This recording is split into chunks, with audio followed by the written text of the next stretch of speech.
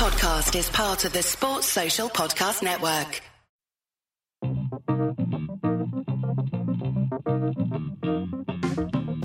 This week on Barca Talk, we have injury news starring Ousmane Dembélé, a community segment. One listener asks, is La Masia all it's cracked up to be? We'll keep you in touch with Barca B and Femení and review the first team, the loss to Espanyol, killer goals in Betis, and scouting reports on the second leg match with Espanyol and Alaves in the league.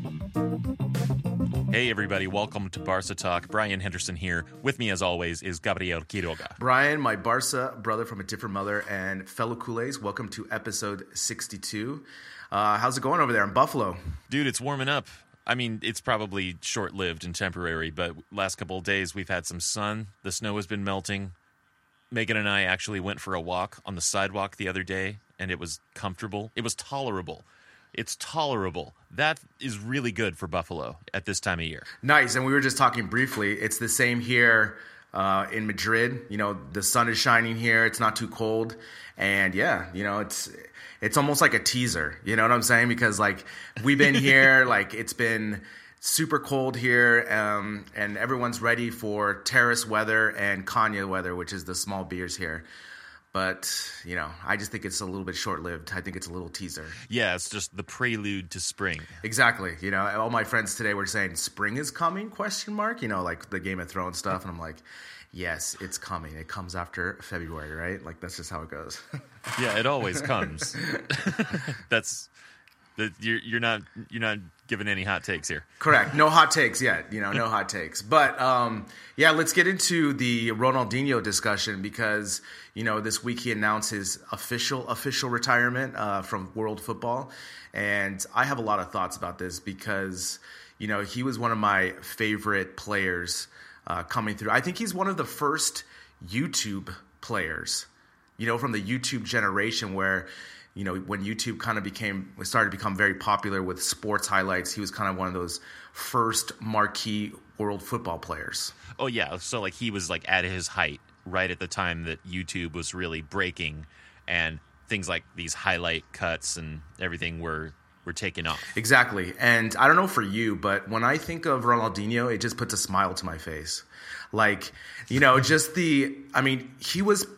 he was like the Brazilian player 2.0, you know? He had all the flair, the style that the typical Brazilian player has, but then he also brought the physicality, right? And he was just, you know, a superstar player that could have been. You know what I'm saying? I know he reached the heights of being a Ballon d'Or winner, but I feel like there was so much potential that was just left. Yeah, I hear that a lot about him, that he, that, you know, towards the end, it didn't have to be his end. If he'd have just kept up his work rate like in the off season and just, you know, week to week really kept his work rate up, he could have had more longevity at the level that he was at. But I guess he just, I don't know, he got tired of it or something. Well, it's interesting, you know, like I was, you know, we were doing our pre-work here and I just think of all the things that Ronaldinho kind of means to me. And, you know, for me, the first time I saw him was in the 2002 World Cup. That's when I really noticed him when he scored that ridiculous free kick against England in the quarterfinals. And I also remember that time because the World Cup games were being played in Asia, right? They were being played in Korea and Japan. And so the times West Coast were absolutely brutal. But I watch every World Cup game because I love the World Cup. But if you watch that free kick again, that thing is just a thing of beauty because it looks like he's going to cross it, but the ball just kind of carries through. And like we talked about in the last couple weeks, top left corner. It's just like top left corner. It's unreal. Well, I think any shot that long is going to look like a cross until you realize it's not. Exactly. And Seaman, the goalkeeper, like he totally thought it was going to be a cross. So he comes out, then he just kind of realizes like, oh no, it's not a cross. Good God. And then he like backpedals and like basically falls into the net, you know? And yeah, so I was, you know, the past couple of days I've been going in a deep dive of Ronaldinho highlights on YouTube and it's just, there's so much good stuff out there. I mean, it's like I said, I think he's one of the first kind of breakout YouTube soccer stars. So, you know. Well, yeah, I mean, he had incredible moves and the time was right in terms of media for him to just light up YouTube. Not only was he an important player, you know, stylistically, but he was also important to Barcelona's history. You know, when he first signed, it was a really bad moment in our history. We hadn't really won anything. We were really inconsistent. And, you know, when we signed him, that was the first step into what we are still enjoying, this kind of era of titles and being consistent, having the Pep era. Ronaldinho was the first huge signing to get, to bring us over that line. And, he's so important to the Barca history. Well, what's really funny about that is because we have a couple of documentaries that we're going to recommend in just a minute. One of them is FC Barcelona Confidential, and that's the one of the three that I've seen. And in that, you learn about how right at this 2002, or in 2003, going into the 2003 season, they picked up Ronaldinho. But Joan Laporta, that was when he came in as president, and he ran on a campaign of a promise to bring David Beckham to Barcelona. And, of course, Beckham went to Real Madrid. And instead, they got Ronaldinho. And, I mean, David Beckham is a great player still to this day. He's still doing amazing things wherever he's playing. I think it's the Galaxy. But can you imagine if we'd have gotten Beckham instead of Ronaldinho? I feel like it's just not the right fit. Exactly. It's not the right fit. And, like you said, that documentary is amazing. And it's I was just watching it this morning before we were recording, just as the background, just to kind of remember that moment. It's incredible to me that Laporta knew how important that summer was, that he decided to let camera crews record the whole season, and that signing of Ronaldinho. He knew how important it was. And that documentary is amazing because you just see the ups and downs of the behind the scenes of being a board member, of trying to make these signings. I just love how they do the signing of Ronaldinho. He's there in the office. They're adjusting the contracts, and they're just 8 hours of contract negotiations, and finally they get it signed, and they celebrate, and they pick Ronaldinho up, and because they knew how important he was to the future of Barcelona. And, he was, I can't imagine Beckham. He wouldn't have fit Barca's style at all. No, and he's still a great player. He's someone that you'd want to look at and you want to have. But also Beckham was this big superstar at the time. So Laporta was thinking not just in terms of winning and having quality players, but also he was thinking about branding. And then he didn't get Beckham, and I think he was lucky to not get Beckham and get Ronaldinho instead, because Ronaldinho, he's like our talisman, of this whole era, like you said. Exactly. And, yesterday when I was watching these videos, it just made me it made me super happy like a panda, like a panda eating bamboo, I love watching his highlights. It's just one of those moments that I remember fondly in Barca's history, watching his Nike commercials, watching him go through Real Madrid and getting the applause, watching him play ping pong on the goalpost in that Nike commercial. All these things put a smile to my face. Unfortunately, the end could have been better. Like we said, I have two other documentaries that people can watch. The first one is when Barca got their smile back. It kind of documents it when Ronaldinho got signed and how that helped, propel Barcelona got forward. But the good one, unfortunately, it's in Spanish, and I was testing it out with the English subtitles, and it's good enough, is there's a documentary here in Spain called La Abdicación de un Rey. So it's kind of like the dethroning of a king, right? And it just documents his last 2 years in Barcelona and what really happened. And ultimately what happened is, he got to the top. He got kind of lazy. He didn't work as hard as he used to. He partied a lot. And most importantly, he was all by himself. All by himself in Barcelona. He had a really strong support system at the beginning with his mother and his brother. But eventually it was just him by himself in Barcelona. And I think that aided him to his ultimate downfall and his ultimate dethroning of the king. Yeah, okay. That sounds like a really good one. I want to check that out because I keep wondering, I read things here and there, but it's not totally clear to me as to what really happened with him. So I would definitely want to check that out. In the documentary, there's a good story about on Christmas how a tree fell on his house, basically, and he was trapped. And he had no way of getting out of the house. So he calls the police and the fire department, and they come out. They take pictures of him. And the fire people noticed that he was by himself on Christmas. So it's just kind of, it's just like these things that just kind of, you kind of put two and two together, and you're just like, man, if more players would have reached out to him to be more family and so forth, maybe it could have changed the history of Ronaldinho's career. But ultimately, when Pep came, he knew he wanted to get rid of Ronaldinho because of his work ethic, and he ultimately thought he was going to be a bad influence on Messi, and so Ronaldinho was shipped to AC Milan. Yeah, and I remember the first FC Barcelona game I watched really was in 2010, and it was the Gamper Trophy. that fun match they play, and they were playing AC Milan when Ronaldinho was still playing there, and Puyol invited him over to sit in on the team picture, the Barcelona team picture. I thought that was a great gesture. Yeah, and it's really cool. If you watch the beginning of that, they did a video tribute. He almost started crying. He comes in. They gave him a really nice standing ovation.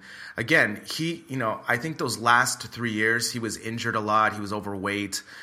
I just think that, I think not the board, but I think, maybe the coaching staff or some other players should have really noticed what was going on with Ronaldinho, maybe helped him out a little bit, because I feel like he just became, by himself and kind of withdrew from the team, and that just ultimately led to his poor performances, and then he got shipped to AC Milan. Well, I do like that they honored him, and that even though he lost himself or something happened and he just started to fall.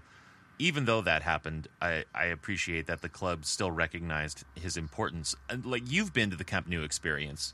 Is there a Ronaldinho corner exhibit thing at the Camp Nou experience? Yeah, there definitely is. And not only that, but you can watch the video highlights from each season. So you can definitely highlight the player or the team. And so Ronaldinho definitely has a lot of highlights. They have his shoes there. He's definitely highlighted as an important player in Barca's history for sure. Oh, that's really cool. When was the last time you went to Barcelona to see a game? Maybe you still haven't made that pilgrimage. Well, we here at Barca Talk have teamed up with XL Sports Tours, and they've put together a fantastic tour package for the Valencia match at the Camp Nou this April. It's a 5-day getaway to Barcelona. You'll be staying at a 4-star hotel. You get a tour of the Camp Nou experience, watch the Valencia match, and after the game, we'll have our first ever Barca Talk live show hosted by the incomparable Gabriel. And you'll have plenty of time on your own to explore that beautiful city, the sights, the food, whatever you want. We'll have a bilingual tour guide on hand the entire time to help out, make recommendations, and make sure you're having the time of your life. Brian, I'm super excited for this trip. I think it's a great opportunity for Culés who have always wanted to see a match at the Camp Nou, do the museum tour, and of course, visit the great city of Barcelona. Though the package doesn't include flights to Barcelona, I do have some low-cost airline recommendations, and those are two. The first one is Level by Iberia, and the second is Norwegian Airlines, and both fly from major U.S. cities, and you can definitely get a good price there. Now, XL Sports Tours has put together a great itinerary, and they also offer various payment options so that you can join me in Barcelona. Also, if you have any questions or doubts, you could definitely contact the people at XL, and they'll be able to answer any of your questions. And of course, Brian, I'm sad that you will not be able to attend this trip, but hopefully this will be the first of many pilgrimages to the Camp Nou. Yeah, I'm sure it'll be the first of many. And yeah, it's unfortunate because we put this together sort of, not last minute, but we've put it together very quickly over the last few weeks. And the people at XL Sports are fantastic. We've been talking with them a little bit. They're great to work with. So yeah, it just came together in such a way that I can't get away from my doctor's school at that time to go to the match. But I do wish I were there. But in the future, we absolutely plan on doing these things in the future. I'll be on one of those tours another time. But in order to do this, to sign up for this tour package, just go to barcatalk.net and you'll see a link. It'll be clear as day. You'll see a link to sign up for this awesome tour package right on the front page of the website. Once you click on that link, you'll have to enter a password, and that password is BT18. That's BT18. B as in Barca, T as in Talk, 18 to register for the tour. So this is going to be a lot of fun. And again, yeah, I am sad that I can't be there this time around. I have obligations here at home that week and can't make it out to Barcelona, but that doesn't mean that you all shouldn't go. Yeah, and I also am very excited for our very first live kind of recording. I think that's going to be really fun. Right now, we're planning to do it right after the Valencia match, hopefully at some bar or something like that. And I think that'll be a really great opportunity for, the Kool-Aids that come on the trip. And also we'll be able to Skype with you at the same time. So I think it'll be a really kind of unique episode. And as well, the Valencia match is going to be an important match because Valencia is in third place in the table. And also, we're going to be able to probably sit together as a group. And I think that's really cool as well because we'll be able to represent almost kind of like our own Peña, but we'll be representing Barca Talk podcast. That's right. So go to barcatalk.net. Again, click on the link. The password is BT18. Sign up for that tour. It's going to be awesome. All right, so let's get into the news. So Dembélé was injured again. After the comeback in the Anoeta, he had a problem with his left hamstring, and it was confirmed that the semitendinous muscle is busted. Luckily, this is not affecting the area that he had his surgery on, and he'll only be out for about 3 to 4 weeks. I have here in the notes here, when you have a serious injury like that, you tend to overcompensate your other leg. So, he overcompensated, he gets injured on the other leg, and, it just makes him injured for a longer period of time. Now, hopefully, he'll be able to recover. Again, with our depth now, we don't have to push him to the starting lineup as quick. But again, with these muscle injuries, every person's different. Every person heals at a different rate. And depending on the load, I'm kind of concerned a little bit because of his recovery. I just hope that the medical staff are really taking care of him and not pushing him out too early. Well, Valverde, in reference to Coutinho's current injury, he said that, we're not trying to push him. He'll be ready when he's ready. And it seems like, at least publicly, they have an attitude of, let's make sure they recover properly, make sure they recover well. We're not looking to push anybody onto the field who's not ready.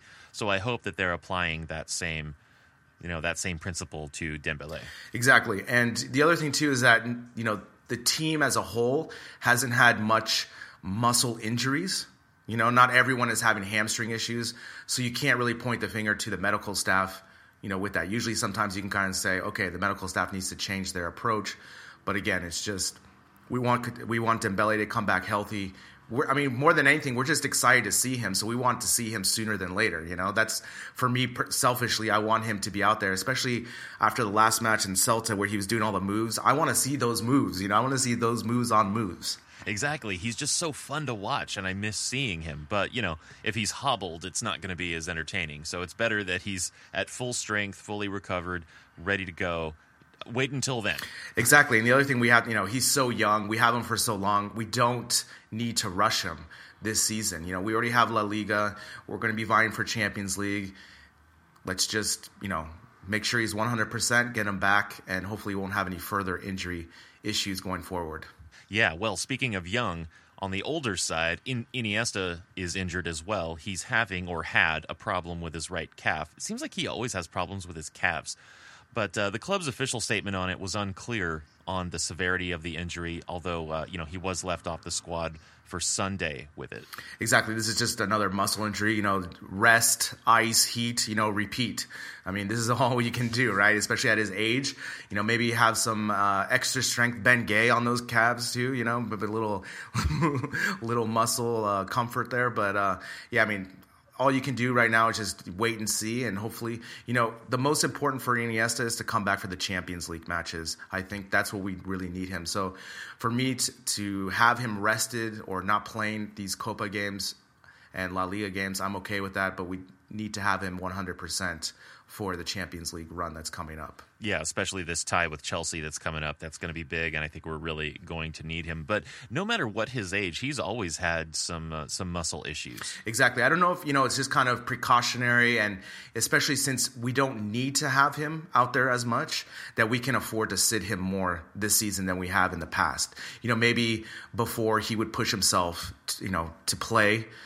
But now that we have some more strength and we already have La Liga wrapped up, basically, we don't need to use him as often. Yeah, and where Lucho's idea was to sub in Iniesta and save him that way, Valverde's plan is more, he's looking to start Iniesta, but he wants to start him when he's healthy and rested.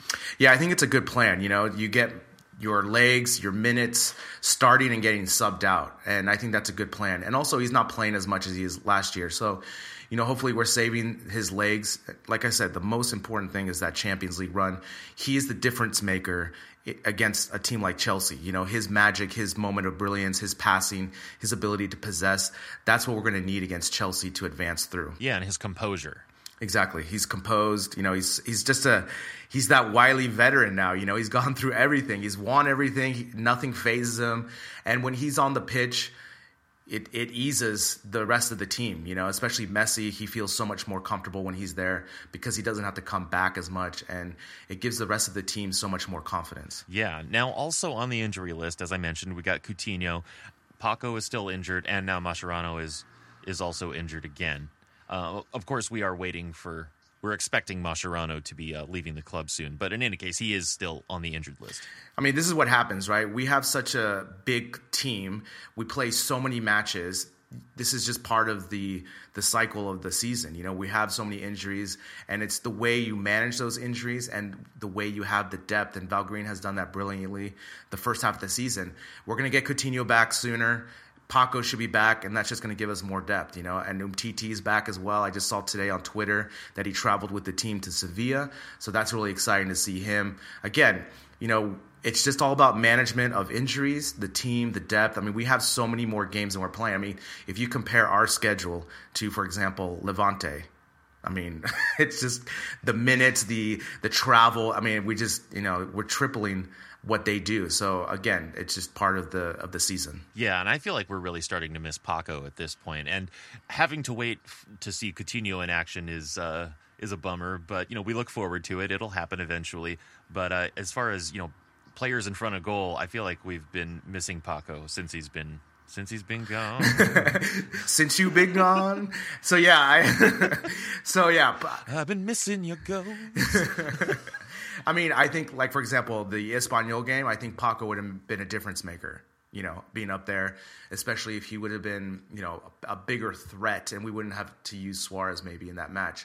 But yeah, I definitely agree. Missing Paco, especially on the scoring run he was on, just to have his goals and his presence, I think would have definitely helped, especially in the match, in the Copa del Rey matches against Celta and against Espanyol. Yeah, now that's where we're at with injuries. Let's talk about some contracts, because we are still in that transfer window, although this next item doesn't actually pertain to that. This could have happened at any moment. But this past week, both Gerard Piqué and Sergi Roberto renewed their contracts. They have both signed on with the club until 2022. Both have buyout clauses of 500 million euros. The only difference, apparently, is that, Piqué is 5 years older than Sergi. Yeah, I mean, again, this just adds to the Hall of Fame transfer window by the board, right? I mean, how do you feel about Sergi now, right? Your heart will go on, Brian. Your heart will go on. Yeah. I'm looking off into the distance. It's sunset, and what do I see cresting on the horizon? Sergio Roberto's blue eyes. Exactly.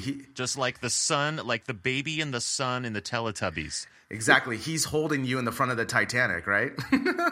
Yes, exactly. Oh, someone has to Photoshop that. Yeah, I mean... It won't be me, though.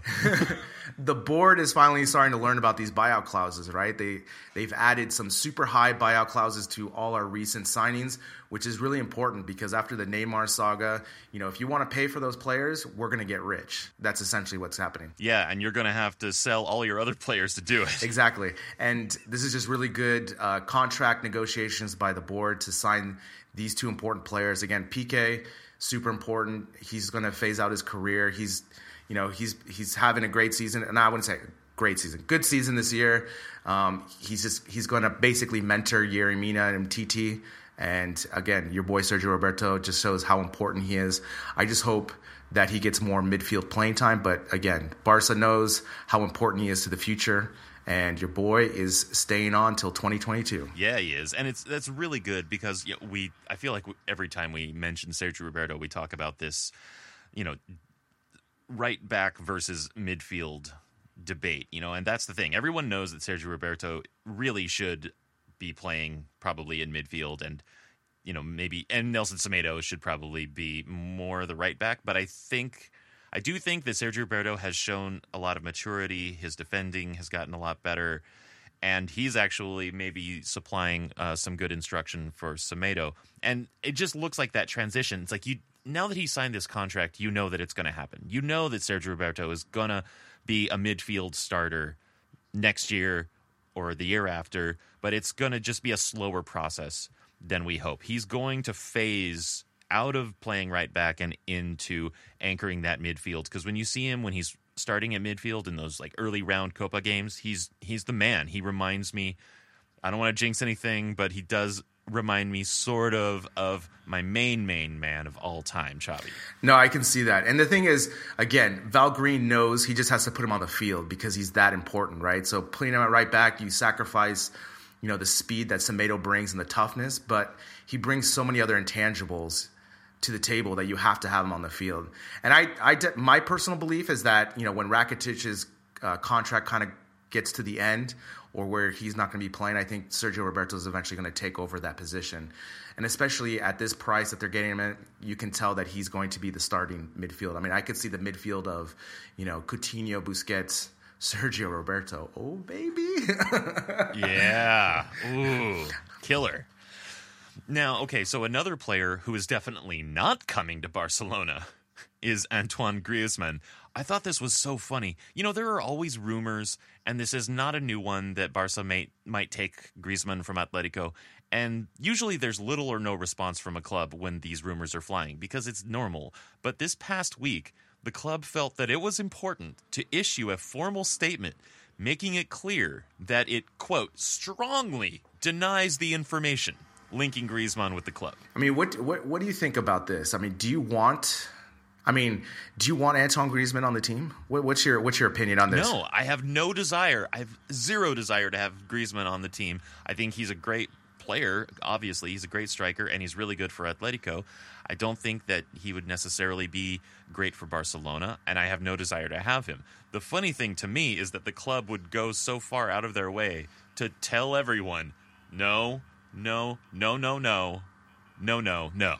Yeah, I mean, remember a couple weeks ago during, I think it was the Clásico, right, where they were talking about the Griezmann thing at that halftime with one of the board members, and that's what really sparked everything, because they basically acknowledged that they had been talking to Griezmann's representatives. And in the past 2 weeks, the Madrid media have connected more meetings with the Barca board members, some Barca board members, and Griezmann's representatives. So that's where this is coming from. Now, I would welcome Griezmann if we didn't sign Coutinho and Dembele. Right, I think he would be a good player for our Barca and for that price. But since we've signed Coutinho and Dembele, I just don't see Griezmann, especially financially. I don't think we can fit it. And again, with the FIFA financial fair play, it wouldn't allow us to sign Griezmann. But yeah, I agree with you. I find it curious that they had to write a statement like this, but I think that's why, because especially here in Madrid, the media has been really going after this idea of the Griezmann Barcelona backroom deals going on. Yeah, and I mean, if they're looking to strengthen, the squad with another striker, maybe, thinking about Suarez eventually moving on, maybe Paco moving on, why don't they look more to a younger player who's not so expensive, for one thing, and not so experienced as Griezmann, someone who they can bring up through it, Why not do that? And we have that. We have that in our nice. Someone young, cheap, and that has potential, and we already have that in the pipeline. I just think that, I don't think this is going to come to fruition because of the price tag with it. And I think that Griezmann would benefit more going to Man U, where he could be the star of the team. And whereas in Barcelona, I don't think he'll be able to do that. But you never know, and we never know what's going to happen with these backroom deals, especially with Nike and all these other companies that have vested interest in Griezmann going to Barcelona. Yeah, but it is not going to happen. Of course, sometimes with this board, you never know. They issue this statement, and for all I know, next week they're going to sign Griezmann. Yeah, but I don't see it happening. And personally, I just think it would be too many superstars. You know what I'm saying? Like sometimes you can have too many, right? Like almost too many big personalities. They just don't get along. And yeah, I would rather see Arnaiz getting more playing time and having him come up rather than getting Griezmann. Yeah, absolutely. That's it for the news. Now, our community segment. We got one really interesting message this week from Carlos on Facebook. And I think that it's going to start a potentially long conversation, but we'll try and not overdo it. So Carlos starts off saying, "Hey guys, I'm a regular of your show. I wanted to see if y'all could talk about my crazy opinion. I think us as Barcelona supporters have been lied to for years when it comes to La Masia, and the reason I believe is because after Xavi and Iniesta, Sergi, there hasn't been any players who we kept, from failed players like Montoya, Bartra, Cuenca, and other players I may have forgotten. I don't understand how it's possible that we can't develop a right back or a center back, having La Masia, so in my opinion, I believe it's a lie that's been told to us for a while now. Again, y'all may not agree with me, but that's the beauty of this sport. We use our eyes to watch it, and we all have different opinions. Thanks, guys." Now, I feel like I get what Carlos is saying. I don't think I would go so far as to say that we've been lied to, but that maybe La Masia is a little oversold in terms of its ability to produce a large number of Barcelona first-team players who are the best players in the world. We had a great period of a lot of players coming out of the academy in the early 2000s, but I don't know if expecting that to be the norm is just a sustainable expectation. Yeah, this is a really good note from Carlos, because this made me think all week about how I was going to approach this. And what do you think about if they implemented a rule where they had to have, let's say, 4 Barca B players on the senior team at all times? What do you think about that? So that, no, I mean, that they just have to be on the roster so that it gives opportunities to the Barca B players, right? So they can vie for those spots. It's almost like the Athletic Bilbao way of how they do players. All their players have to be Basque. All their players have to be, from Bilbao, from that area, right? And it's good and it's bad, right? It's good because it promotes that region to aspire to be part of the Athletic Bilbao team, right? And they know that they're not going to bring in a Griezmann. They know they're not going to bring in a high-powered player, right? Because they want to bring those players up from that region. Now, I'm not saying to get away with this policy that we're getting great players. I'm not saying that. But maybe we have to implement a rule where there's 4 guaranteed spots for Barca B players. So that promotes more La Masia development, and it doesn't matter which manager we have in the future. They know that they have to have 4 Barca B players on the team, on the senior team, and that's it. So that gives us a pipeline where we don't have to sell these players, and these players can kind of aspire to a position that they know. And maybe they may not play on the senior team, but at least we know there is 4 Barca B player spots always, every year, available, guaranteed. What do you think about that? I think it's interesting, and I think it sounds good at first. I feel like there's a lot of things that could come out of that. For one thing, it might actually drop wages for Barca B. Not that Barca B pays very high wages, but it could actually drop wages for Barca B, because if you have a young player who's being courted by Barca B, but then they're also maybe getting an offer from Granada, right?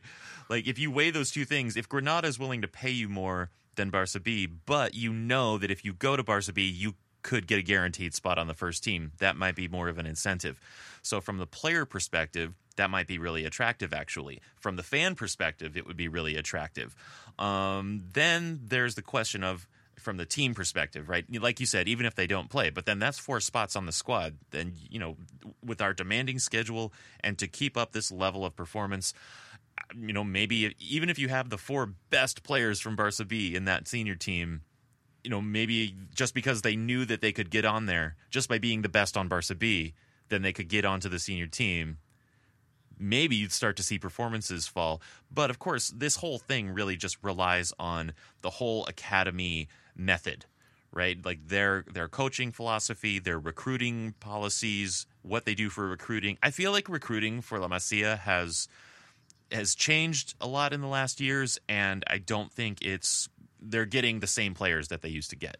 They're not finding the same kids that they used to find. Well, again, this is going to be a great debate, right? Because, for example, those are 4 spots, but those 4 spots they're going to be able to play more at the senior level. So hopefully that'll lead to better development. I mean, obviously, Xavi, Iniesta, Sergi Busquets, not only were they talented, but they also got opportunities to play in games. And that goes a long way. These Barca B players that, let's say, if they had those 4 guaranteed spots, they would be able to play in the Copa del Rey matches. They'd be guaranteed those times. And so for me, it's like, yeah, like it just develops this pipeline because everyone that I've seen, especially after the Espanyol debacle or game over the week, people are mixed, right? People want the results, but then like they question when Valgrind uses youth, right? So it's like you can't have both. We can't win everything. But at the same time, we can continue to develop these players in this method, right? So that it makes everyone happy. We can still continue to sign these big-time players, but then we have these 4 spots guaranteed for Barça B La Masia players. And I think that's really attractive for players that are going through the system because they can aspire and know that they have a guaranteed spot. And I just think it's the best of both worlds. You know, you're using those spots. They're going to be at a discount. You know, for example, let's say on this team going forward, we could have used Alenya, Arnaiz, and 2 other Barça B players on that team, and they would have been on the senior team developing, practicing, understanding the tactics of Valgrind, and I think that goes a long, long way. Now, obviously, you know, dreaming's free, right? And I know that, you know, the fans demand results, but at the same time, it doesn't matter if it's Valgrind now or it's some manager next time. If they know before that they have to have 4 slots guaranteed for Barça B, I think that's just going to promote a better streamline of player development from La Masia. And again, we're going to be able to recruit maybe better players because Real Madrid wouldn't have this type of philosophy. They're just signing Galacticos. And so if you're a parent and you have a child that's pretty good, you're probably going to lean towards Barça because you have a better shot of making the senior team. Yeah, and you know the point you make about them getting the minutes and getting the experience is that it's way better to get that experience on the first team at Barcelona because you're playing with the best in the world. You're playing with Barcelona first-team players, experienced veterans on that team who are going to be some of the best players in the world. If you go to a smaller club, you're not going to be on the pitch with those people as your teammates. It's just not the same kind of experience. Even if you're getting tons of minutes at Alaves, like Munir has been getting tons of minutes at Alaves this year. He has, 3 goals, and that's fine for him, but if he'd have had more time playing with the Barcelona first team, I think that's a very different learning environment. It's like going to a better school, going to a better university. Yeah, you have a good point. So I'm looking at the roster right here, right? So who would be the 4, like if we had to designate 4, let's say 3 spots, okay? Because 4 is kind of a lot, okay? So let's say 3 spots. Which 3 players would you knock off on the team right now? So like for me, I would take off Digne, Alex Vidal, and Andres Gomes. And with those 3, and those 3 players, I would substitute Arnaiz, Alenya, and another Barça B player. And to me, we still have the depth. We still can develop these players. Arnaiz and Alenya could get more time in La Liga. But like you just mentioned, they're playing with the best players in the world. So again, your talent goes up a little bit. You realize if you can match up with these best players in the world, and it just gives you that confidence that when you're playing against, again, we're going to throw Granada under the bus. Granada, in a La Liga match day 16, you're going to be fine because you've practiced with like the best players in the world. So I don't know. Everyone kind of wants, all this La Masia development, but we have to have an accordance with the senior team. And like I propose this to be a situation where, they have a guaranteed 3 spots for Barça B players, just like the Athletic Bilbao system. And I think that'll promote a really great synergy between signing amazing players in the free agent market and also developing players through La Masia. Yeah, I think it sounds like a really exciting experiment. We should do it. Oh, wait, we don't run FC Barcelona. Well, I still think it's a great idea, and I would love to see the club give it a try, like even on a trial basis for 4 or 5 years. Just to see how that kind of pipeline idea works, because you need time for that to really play out. But also, Palencia, he plays right back at Barça B right now. He's the captain. He's very good. Why isn't he getting more time? Exactly. That's another good point. We bring him up, then the next person behind Palencia gets more playing time in Barça B. So you're just like streamlining the playing time, the experience. And I just think that, again, you'll be able to attract more players, younger, talented players, if they know there are 3 guaranteed spots through La Masia. And I just think that would be, again, like I said, the best of both worlds. Thank you. I've done my study on this. I think it'll work, guaranteed. Gabriel Quiroga, president of Barça, 2 more years. Thanks. Yes. One of our favorite things about doing this podcast is getting you, the listeners, involved with it. If there's something about FC Barcelona you want us to talk about, let us know by going to barcatalk.net and find the contact page, or use any of our social media channels. And if you like what we're doing here, consider sending some money our way. We don't do special episodes just for patrons or anything like that. Everything we make is free to listen to. But if you do feel like you want to help out the show, go to barcatalk.net and click on the support tab at the top of the page. Thanks.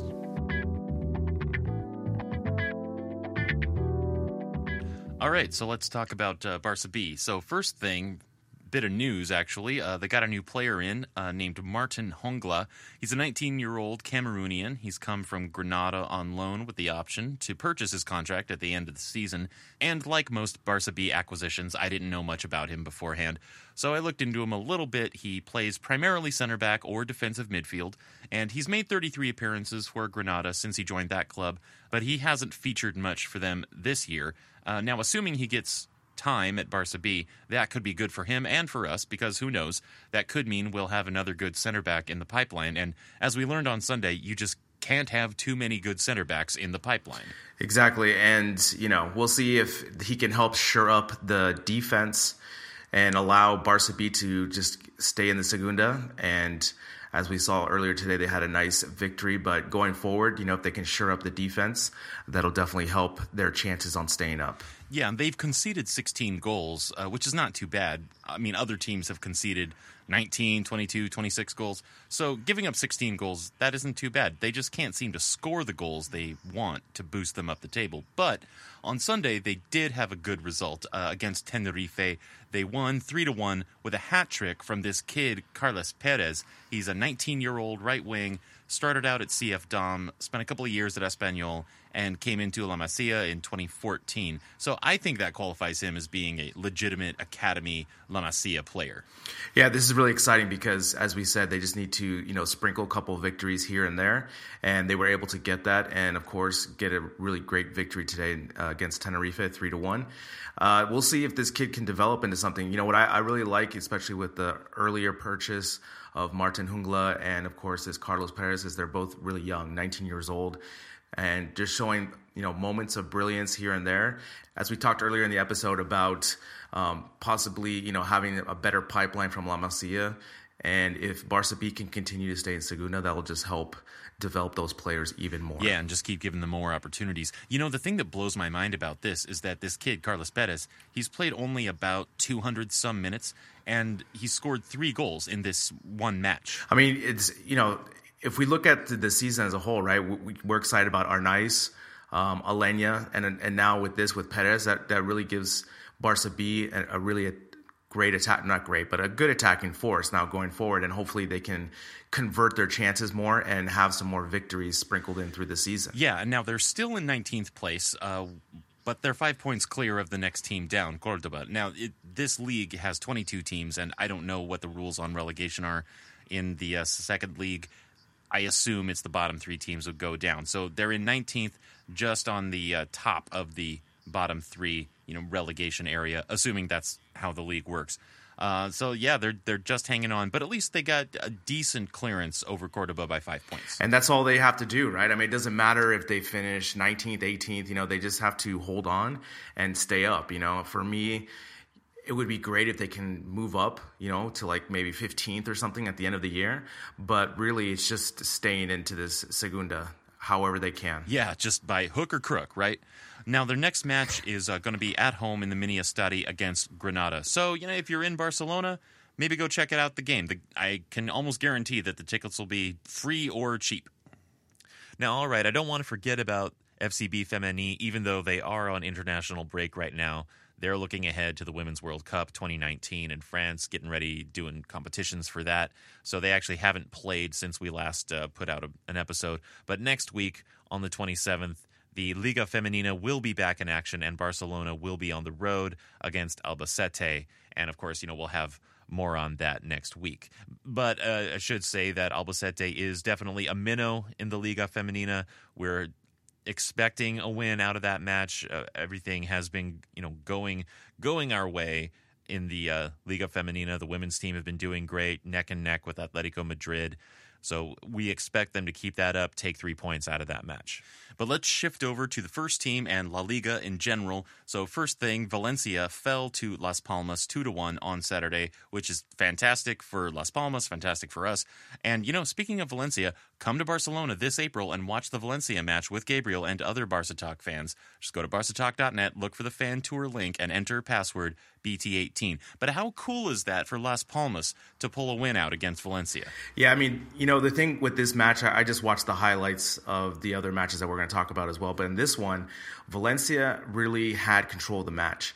But there was a penalty, and the person who caused the penalty, Paulista, lost his mind and got a red card, which he didn't have to. And no one on Valencia was pushing him away from the ref.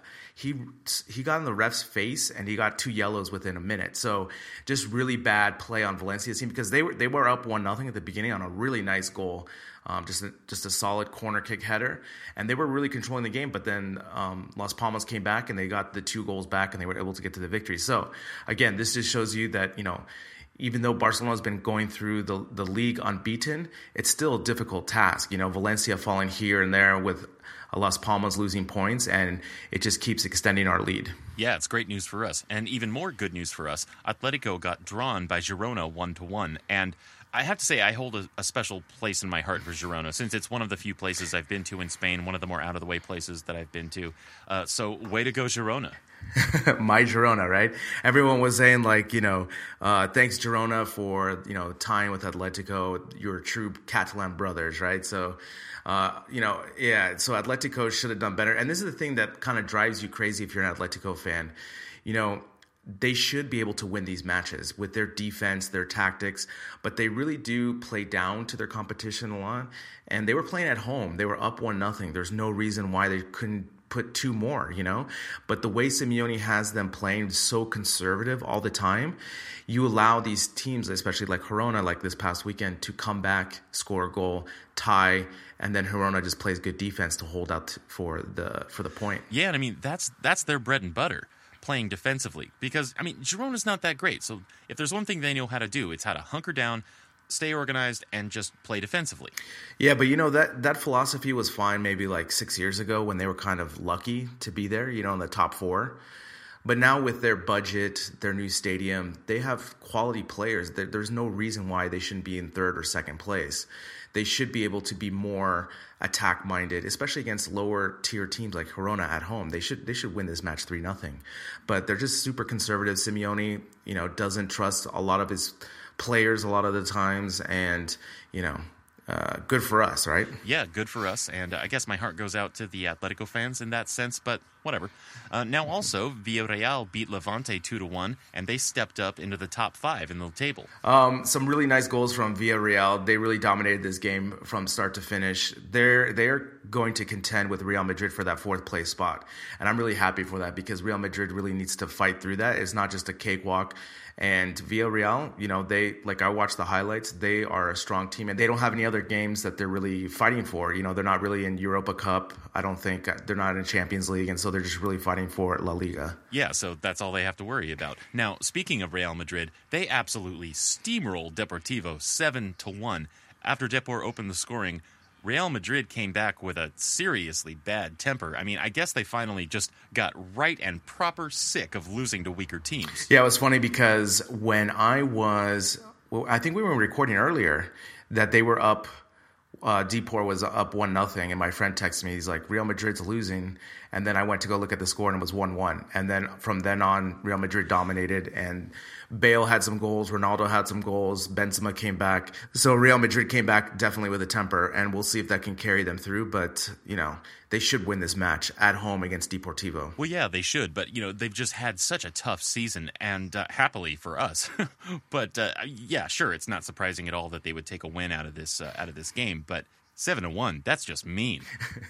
That's some cyberbullying right there, isn't it? Yeah, well, but it's still going to be an uphill battle for Real Madrid. I just hope that they stay in 4th place. That would be my favorite. Yeah, me too. And especially with Villarreal and Valencia, they're going to be fighting there for that 3rd and 4th place.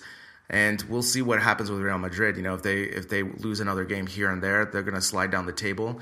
And like we talked about on a couple episodes, just if they have to qualify for Champions League through Europa League or some other manner, I mean, that would be fantastic. It would be the best possible world to live in.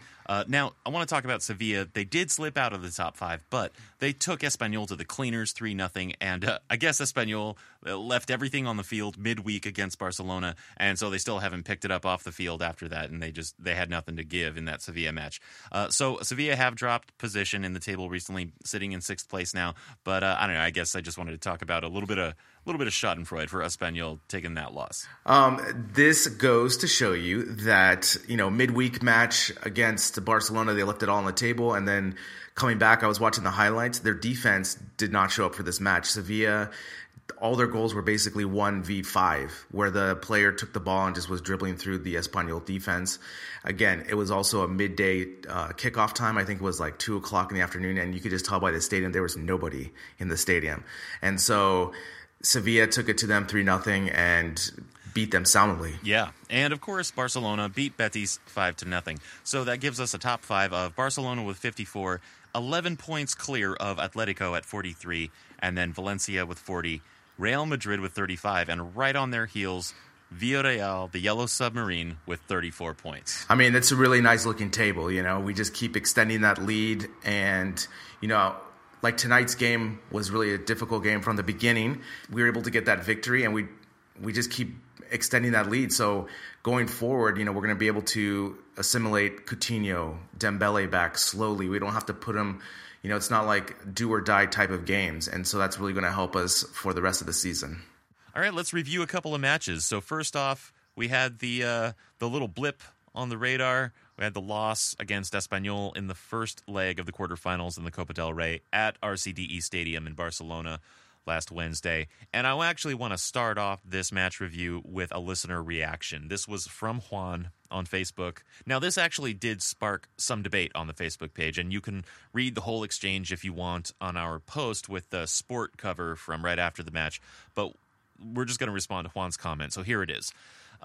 Juan said, Valverde has been a very competent and equanimous manager until this point, as he has not shown the tendency of his predecessor, Lucho, who was prone to the ceaseless experimentation of the lineup. Yesterday, Valverde brought together players who have no game-time chemistry or experience on a battlefield of very deep importance, perhaps not for Barca, but for Pericos, absolutely. Valverde, who knows both teams quite well, cannot be forgiven, although he is a very respectable and esteemed man, for this disrespect. The team, the stadium, felt the effrontery, clearly. Aleix, Denis, Digne, Alenya in this match? ? Second half after a lead, it is understandable, but to begin war this way was rightly interpreted as a slight and had Espanyol on fire. For this, no excuse to Valverde. Denis, unfortunately, has run out of opportunities, I am afraid, and at this moment, Vidal is proven to be inconsistent. Alenya was okay at most. Busquets delivered a fine performance and understood the occasion, as did Piqué. To see Valverde reach unnecessarily into the Lucho trick bag on this occasion for no good reason is a pity. His strength is the even keel. So this is a really interesting comment from Juan. I think this goes back to what we talked about earlier about how we want La Masia to run players, right? Because, for me, Copa del Rey is the least important of the three. And when I saw the lineup, and we also saw the lineup, his approach in the away Celta match, I think I'm okay with it because let's use the Copa del Rey always to use players who need time and younger players. Because if we lose, we lose, right? I mean, we always want to win, but, we need to develop these players. And if we want to have, these players to develop long-term and to have success at the senior team, they need to play. And I think the Copa del Rey is that perfect format for them.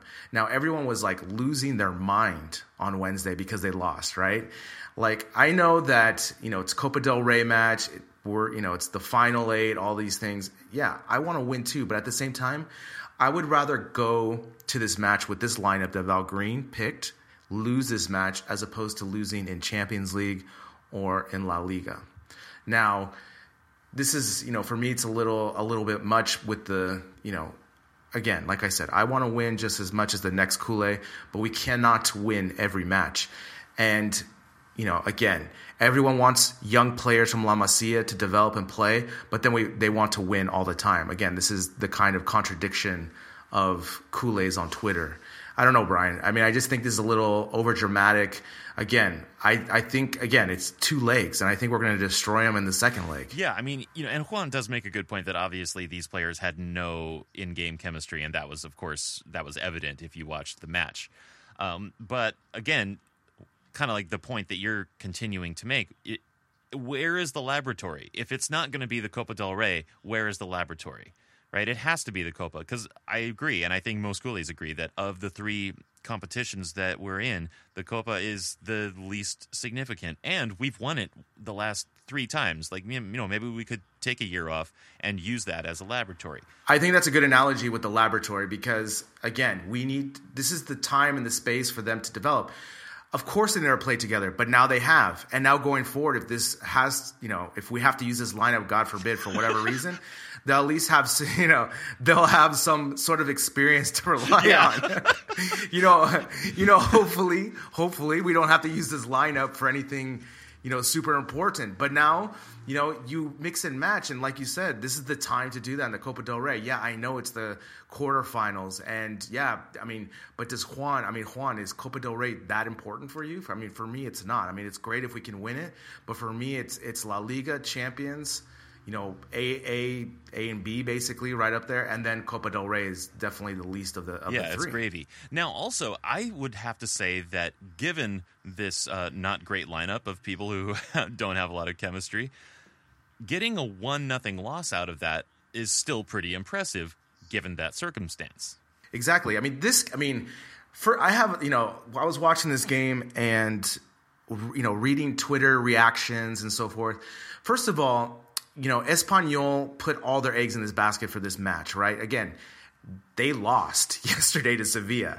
And to me, it's like the ref had a lot to do with the match. He allowed the physicality of Espanyol to go right to the, to the border, to the line. Essentially, sure. He didn't it was on the edge, right? And so he didn't card that many players. So that allowed Espanyol to play that way. Obviously, they're playing at home.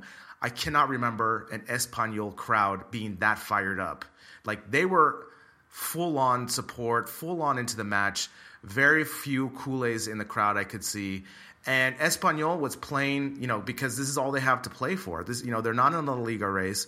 Copa del Rey, they're trying their hardest. And again, like you said, for Barcelona to come out with just a 1-0 loss off of this, I mean, we have the second leg in the Camp Nou, and if the previous experience with the Celta is to say anything of what Val Green's going to do, he's going to come up with a stronger team at home, and we should be able to pull away from Espanyol. Yeah, absolutely. And that's the other thing to remember, is that a tournament format is a very different situation strategically from something like the league format, right? The league is just a giant round robin where everyone plays each other home and away, right? It's the longest competition. It's the most grueling competition. And so week in, week out, you have to do what you have to do as far as, the players you have available, who's looking good, injuries, all that sort of stuff. But you really have to try and win every single week in La Liga. But with a tournament, like a knockout tournament situation, now you can be actually more strategic about these things, and you can sacrifice a little in the first leg away when you know you're going to have the second leg at home.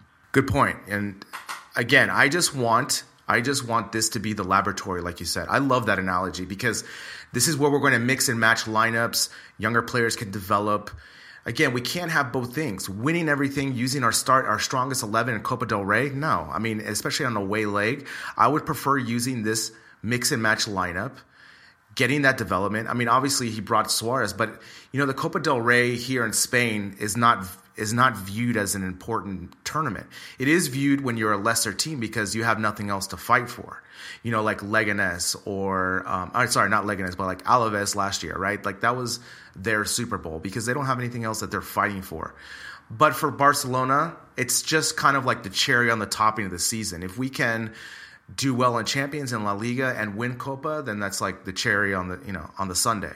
But to me, it's not doing any disservice to the tournament. It's not doing any disservice to our team. If anything, this is the time that we have to use to develop those players. Yeah, now, so let's detail the lineup real quick. Obviously, we had Cillessen in goal. Copa del Rey is his tournament. Back four, Sergio Roberto, Piqué, Vermaelen, and Digne. Really, the only weak player on that was Digne. And he's not terribly weak. I'm not super excited when he plays. Alba, of course, is much better, but there he was. So we have like sort of 1 out of 4 is a slightly weaker or up-and-coming player. Midfield is actually, to start off with, I couldn't tell who the hell was going to be forward on this. It just looked like a 4-6, just 6 midfielders, right? Busquets, Denis Suarez, Paulinho, Vidal. Okay, yeah, he's more of a winger, I guess. But Alenya, he's really more of a midfielder. He's not so much of a winger or a striker. And then, of course, Messi, who, he can do anything. Yeah, this is where, we talked about earlier where Paco would have been a really nice fit here, because at least Paco would have been a center focus point of attack, right? He would have been the center forward filling in for Suarez, and then Vidal could have played off of that, and then Messi could have been the playmaker. And having Paco there would have definitely given us a stronger attack. Now, for me, Alenya getting some playing time, he has to adapt, right? And he didn't have the greatest match, but at the same time, like, it's 2 legs, and we only won 1-0. It's not the end of the world. We still have home. And, if we use the same lineup at home, I'm okay with it. I mean, let him have a chance. I mean, give him the chance, give him the opportunity, and see what happens. They're going to play different at home.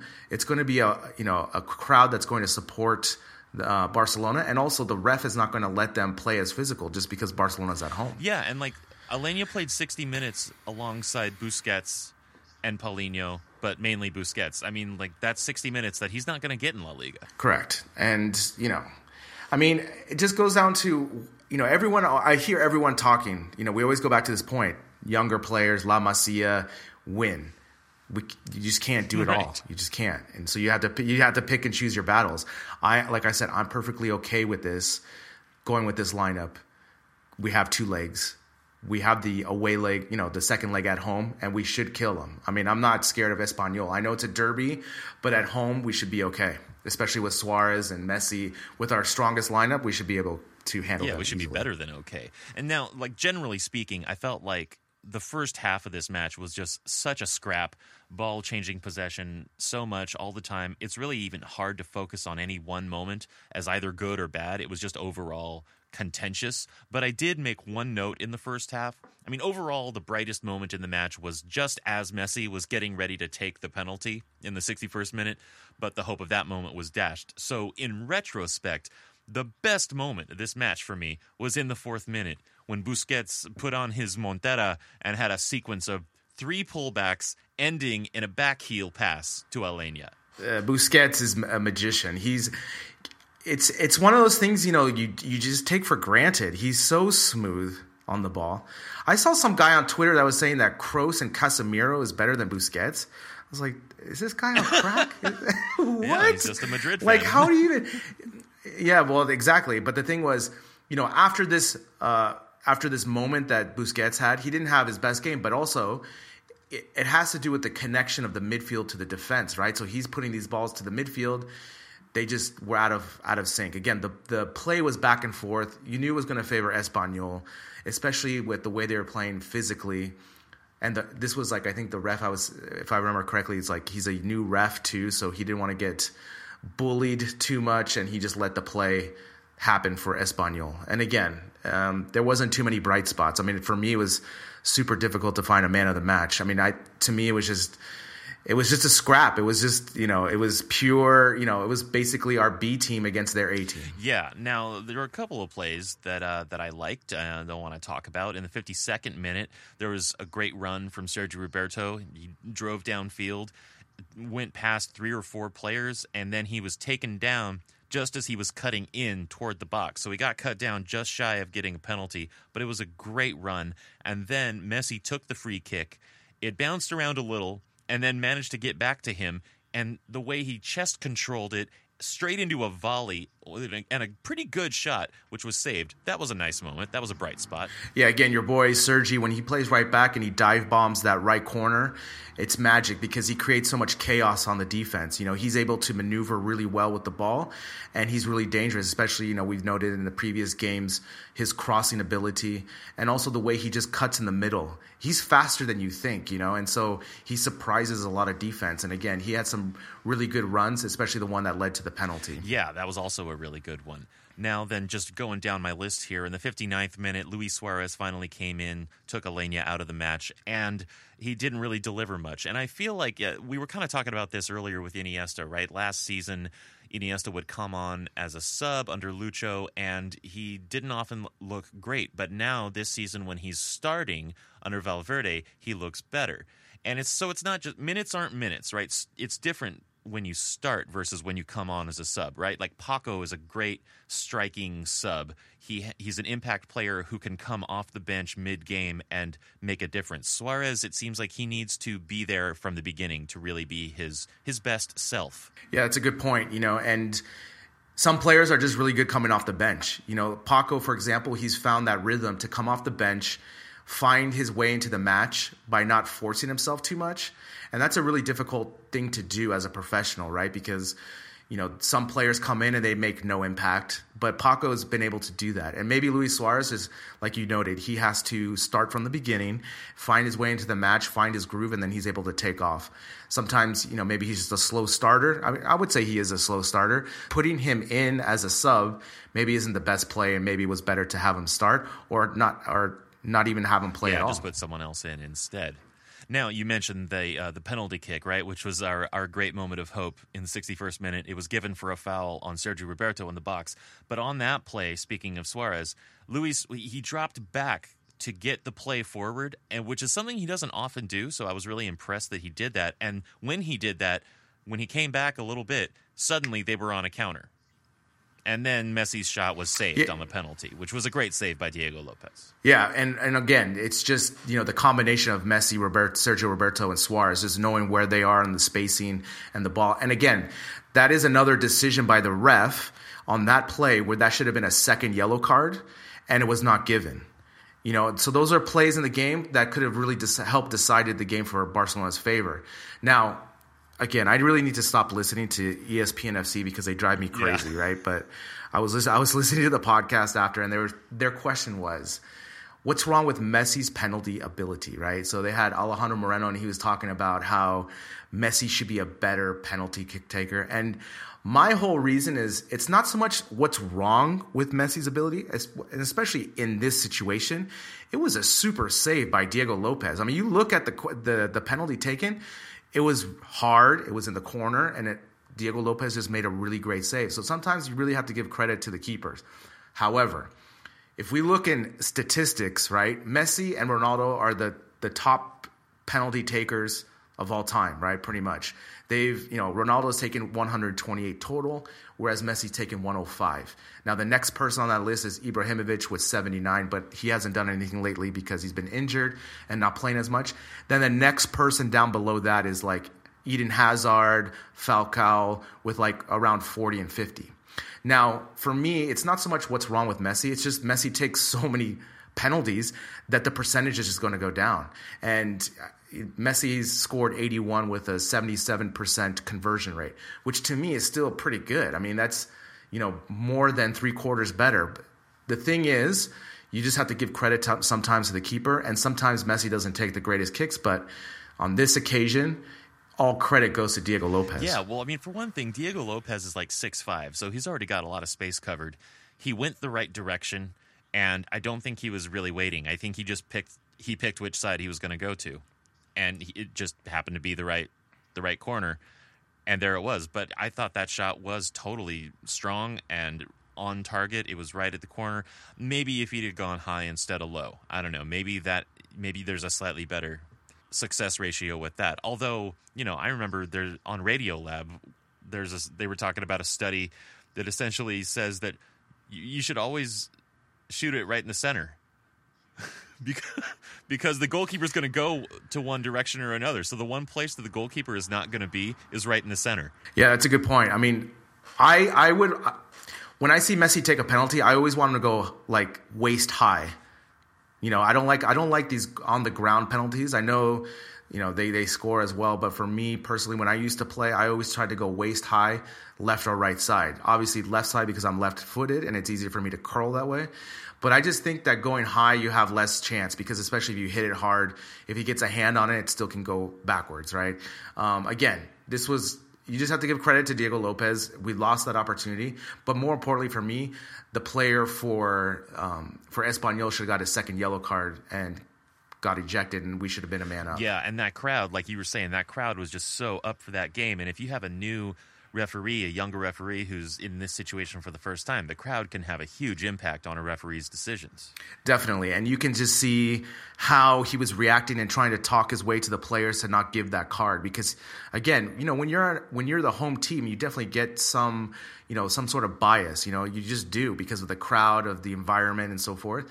And again, if you watch the play, that's a foul. And it was a goal-scoring opportunity, too, because he was turning the corner, and he was heading towards goal, and the guy just pulled him down. I mean, that's a yellow card. It's a yellow card offense in anyone's book. Yeah, absolutely. Now, okay, so there was the goal by Melendo in the 88th minute, so very late winner for Espanyol, and Digne got beat, just straight up. Digne got beat, and the cutback into the box fell to Melendo, who was being unmarked. Exactly, and this came, this is all Digne getting, it's the 88th minute. Maybe he was tired. He just lost focus in that one moment.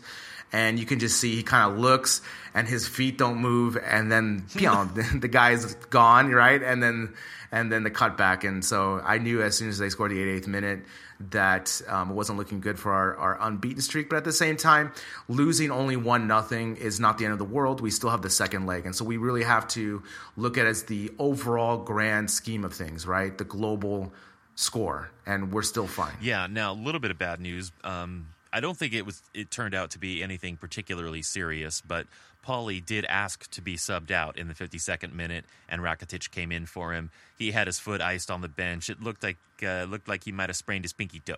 Yeah, it looks like it might have been like a sprain / like got spiked, type of thing. But, I know you're kind of making jest of the pinky toe, but, toe injuries are super difficult to recover because you're walking all day, and the main thing for toe injuries, especially turf toe and so forth, is to not be able to walk. And it's really hard to come back. So hopefully it's something minor. I'm hoping that he just got spiked and it was a really bad bruise, because if it's something related to turf toe, that's a really, really difficult injury to come back from, even though you may think it's almost as severe as a knee injury, because you're unable to keep the weight on your feet, you're unable to cut, you're unable to walk. I mean, there's a lot of things going on too, even though it sounds funny because it's a toe injury. But I get what you're saying. Hopefully it's just something very minor. No, I feel sufficiently shamed now. Thank you, Gabriel. I appreciate that. No, I mean, it's funny because football for nothing, right? Anything on your feet is very important. I understand. No, but the thing is a lot of times people always make jest. I'm not just saying you, but like people always say, turf toe. Oh, he should be able to recover in 2 days or something. But you can imagine, if you can imagine not using your big toe to plant while you walk, it's very difficult. I mean, obviously Barcelona has a medical staff where they can give him a boot to keep him off his feet. But, hopefully, like we said, it's something minor and he'll come back sooner than later. Well, no, it was minor. He was on the squad for Sunday against Betis. So, at this point when we're recording, I don't know if he's in the starting 11, but he's on the squad. So that should indicate that he's good to go. Yeah, sounds good. So hopefully his pinky can come home, right? Yeah. All right, so man of the match. We have the same man of the match for this game, and I'll go ahead and start it off. It was Rafinha.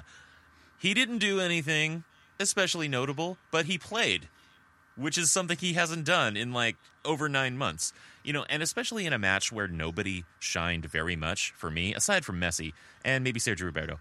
Why not take a moment to just celebrate Rafinha's return, I totally agree. I mean, this game had no really major highlights, no great plays by anyone. Obviously, Messi was the only one that was carrying the team in this match, trying to come all the way back to receive balls and start an attack. But for me, again, I'm in the same boat with you. Rafinha, to see him on the pitch, I mean, obviously, as of today, he has a lot of transfer rumors that he's headed to Inter Milan. But it was great to see him out there, healthy. I mean, I saw he got tackled and he bounced right back up. So that was really great to see. again, with this lineup, we knew it was going to be a difficult match. And again, the only bright spot for me was Rafinha coming back. Yeah, and about the Inter rumors, at this point, from the information I have, it's still just a rumor, but it would probably only be a loan, which would be good because we were talking about this a week or two ago, that, Rafinha wants to, now that he's healthy and he's able to play again, he wants to play as many minutes as he possibly can because he wants to play in the World Cup this summer. So that's his main thing, is he wants to play for Brazil in the World Cup this summer, so he'll take minutes wherever he can get them. If he can get them at Inter, I think that would be great for him. But I personally would still hope that he would come back from that loan and continue to be a part of Barcelona's future. Oh, baby, the World Cup is this summer. I can't wait. Oh, you'd forgotten? I was just talking about this with my friend about how Spain better do something this year because I want to watch the matches in this environment, being in Europe, because the last time the World Cup was here was an utter failure. But Rafinha just needs to play because, again, he wants to get more playing time. Hopefully he'll find a team like Inter that will use his talents, and he'll be able to have a long career in Serie A. Yeah. Now, I feel like looking back, letting Thiago go was one of the worst mistakes that Barcelona made at that time when they let him go. I feel like they should have held on to Thiago, but instead, they let him leave, and now he's had this great career. But are Rafinha and his brother Thiago comparable in terms of potential at this point after this injury saga that Rafinha's had? I don't know. See, that's why we do the show. We ask the tough questions. That's a good question. I don't know.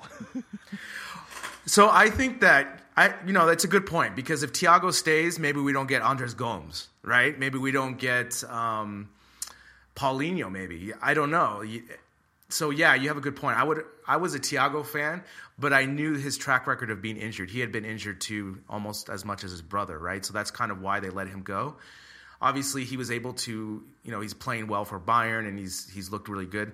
But on the Rafinha front, I haven't seen enough long-term, enough games for me to say that that he has unmatched potential, right? Everyone always talks about his potential. But for me, it's almost kind of like he's run out of his time, right? Part of meeting your potential is being healthy. And unfortunately, that happens. Some players are more injury prone than others, but that's part of the package. In world football, you have to have these players that are playing a lot of minutes and games, because if not, it's just a waste of money. And to me, I would love to have Rafinha still on the team. I think it's a great story, but at the same time, if we can sell him or loan him for a good fee, and we can fill that void with a Barca B player like Alenya that's going to have more minutes and more time, I would rather take the chance on Alenya now than Rafinha. If we were talking 4 years ago, I would be very hyped for Rafinha, but now he hasn't been able to log any minutes. If you look in the last 3 years, it's just he always is injured with his face, his knee, something. There's always something going on. Yeah. Now, So I'd say that, maybe this second half of the season, if he does go out on loan and he does play a lot of minutes, and then let's say he does play in the World Cup and he has a really good World Cup, regardless of how Brazil does ultimately, if he plays really well in the World Cup, then maybe, then we'd be looking at a situation where Barcelona's going to want to bring him back, make him a serious part of the team. Of course, it's still all up to Valverde. The reason that Valverde put Rafinha into this game at all is who knows why. Maybe it's just like a commercial for other clubs to take him out on loan, just so that he could have some minutes to show and prove, no, this guy can play and he can get tackled and still get up. You should take him on loan, please. Yeah, it's a good point. I definitely think it was a commercial, just to show, hey, he can still run, hey, he can still play a little bit. But yeah, to me, I'm really just focused on our strongest 11 and maybe 2 or 3 players on the bench, right? That's really all I'm focused on. It's nice to have Rafinha on the team, but really, is he going to find that much playing time if he's 100% healthy? Who's he going to supersede? Maybe Dennis, maybe Andres Gomes, maybe.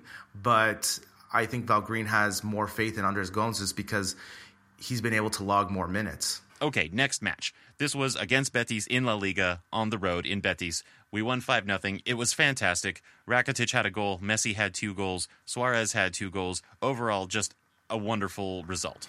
It was. And The first half was touch and go. I tweeted, we just have to withstand the barrage at the beginning because Betis, was fired up. The crowd was fired up. Barcelona were not playing that well in the beginning of the first half, but they just had to withstand, and they did. And they got 5 second half goals. And again, they just got another victory, keep unbeaten. More importantly, Brian, they got a shutout on defense, so not allowing Betis to score in this match. Yeah, another clean sheet. Now, the squad in general, Deuces was back in the squad. That was new. And then Rafinha and Denis Suarez, they were left off. And Yerry Mina was available, but he was left off the squad to, I assume to just give him some more time to work into the team. You don't want to throw a new signing who's barely trained with the team into a match on the road without any preparation. That probably wouldn't have been the best. Yeah, but unfortunately Vermaelen got injured, and we could have used him today, Like, when I saw him TT1, I was like, oh no, like, it's too soon. It's like he just came back, and the worst case scenario would have been if we lost Umtiti again, just on a, you never, like what happened with Dembele, just coming back too soon with hamstring issues. And it was unfortunate that Vermaelen got hurt in this match because he had a really nice run of consecutive matches, and it looks like it's another injured hamstring issue. So maybe they need to start doing more squats and less hamstring curls or something. Yeah, maybe. I don't know. But it was at least fortunate that Umtiti was ready to come back. Also good that he didn't suffer a new injury. Ideally, if he did come on, it would have been for 20, maybe 30 minutes, but he did have to come on a little sooner if he were to come on at all. But that was a bummer that Vermaelen had to go out. But, he provided his services as long as he needed to while Umtiti was out, and he is Mr. Glass after all, so it seems like it was probably just a matter of time before Tommy V took another injury. Yeah, I mean, it's unfortunate. Just like personally, just that he was able to do this, help Barca this season, with our defense. And, you would have just liked to see, hopefully this is a minor injury, but it did look kind of severe just because the way he pulled up. That's never a good sign. So, it's good that we have Umtiti back, but at the same time, it would be nice just to have Vermaelen, not be set back so long. Yeah, seriously. Now, the actual starting 11, of course, we had Ter Stegen in goal, which always fills you with confidence. And then when I saw it, I was very encouraged. We had Semedo, Piqué, Vermaelen, and Alba in the back. And then Busquets, Gomes, Sergi Roberto in the middle. So I was happy to see Semedo and Sergi both on the pitch starting. And then, of course, Messi and Suarez up front. My only contention with this is Andre Gomes. I mean, there was a great meme on Twitter where there was a picture of Gomes talking to Val Green on the sideline, and someone put there in like the text, it says, "Remember, coach, I got nudes on you." I feel like that's not going to go away anytime soon. But I have to say, Gomez has started to play better. You're shaking your head. You're still not convinced. And I get that. I totally get that. But for him, by his standards, he's been doing a lot better. And in this game, I think he probably looked the best that he has to date. But that's the problem, right? Like, you are so used to him playing below this that if he plays like 1% above it, you're losing your mind, or you're like, oh my God, Gomes is playing so good, but he's not. Like today, he fouls when he shouldn't foul. Like, he passes into traffic.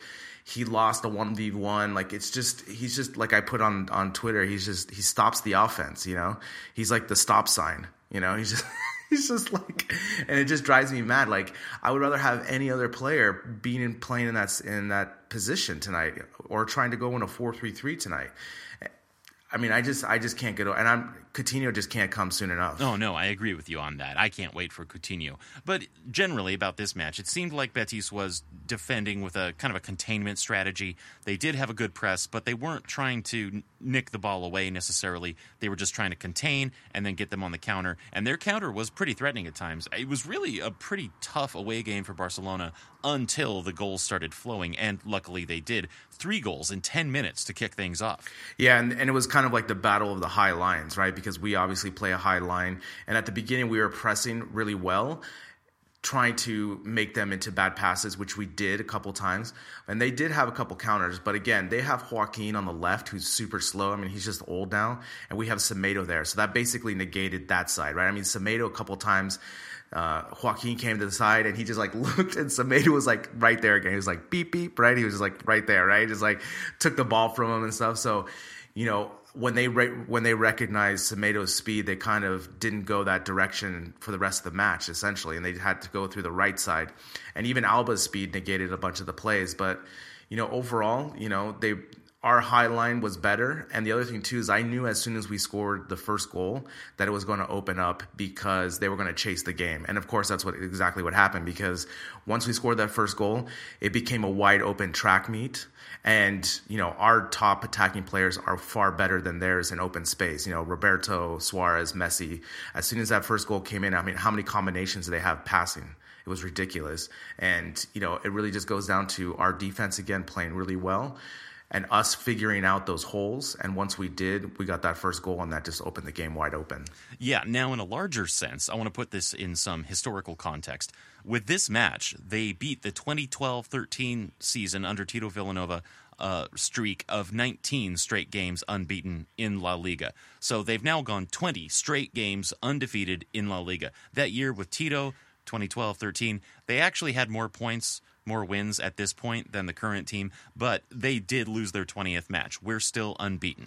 Yeah, and that's a really good stat. And the other thing, too, I would say is that our team this season is far superior to that team on defense.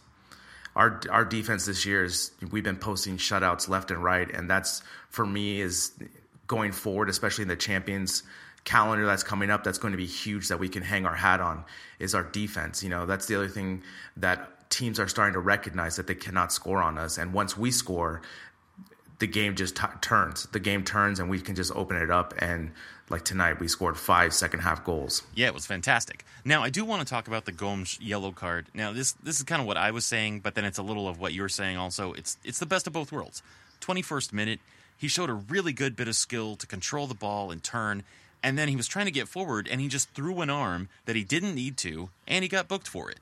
I mean, this is what I'm saying. Like, I just don't like him. I just don't like him. And I don't like not as a person, obviously. I just don't like his game. And I don't know what Val Green sees in him. And I don't know what Luis Enrique saw in him. Like, I'm watching, like I posted on Twitter, am I blind to something he's just not an elite player. And I would rather give that time.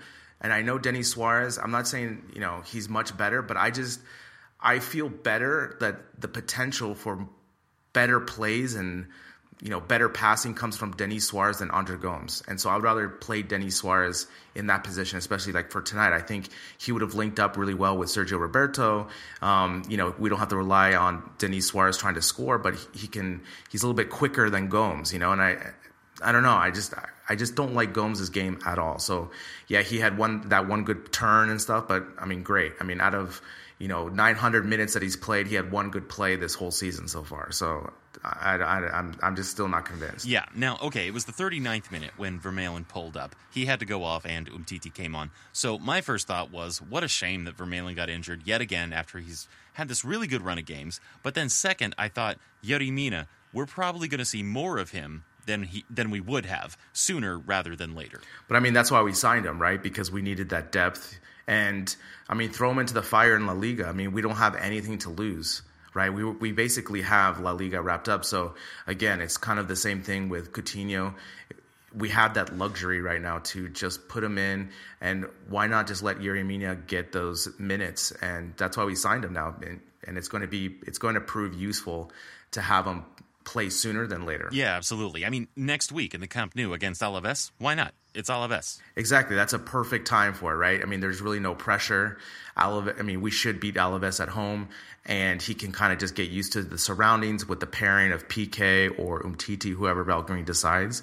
And I think it would be a really kind of, like we talked about earlier, it's a homecoming game, right? It's a kind of like, it should be a win. It's Alaves, it's at home, that would be the perfect moment for Mina to make his debut. Yeah, no, okay. The first goal by Rakitic, it was actually because of this really great through ball by Suarez. They sprung open the Betis press. They found the space. Rakitic was running into it. And that ball from Suarez, it had good vision. There was plenty of margin for error in the pass because there was just so much space to pass the ball into. But the vision of it, the anticipation of it was excellent, I thought. Definitely. And the other thing, too, was before this happened, I was really kind of questioning Suarez's if he was injured or not, because he was really walking around a lot. He had a bunch of offsides. Someone was telling me, like, you're being too harsh on him. And I said, he's looking at the line like he should be onside, right? And I don't know, he just kind of looked lethargic tonight. But then once he got this amazing through ball, because it basically went through the legs of the player right to Rakitic, and Rakitic converted that 1-on-1.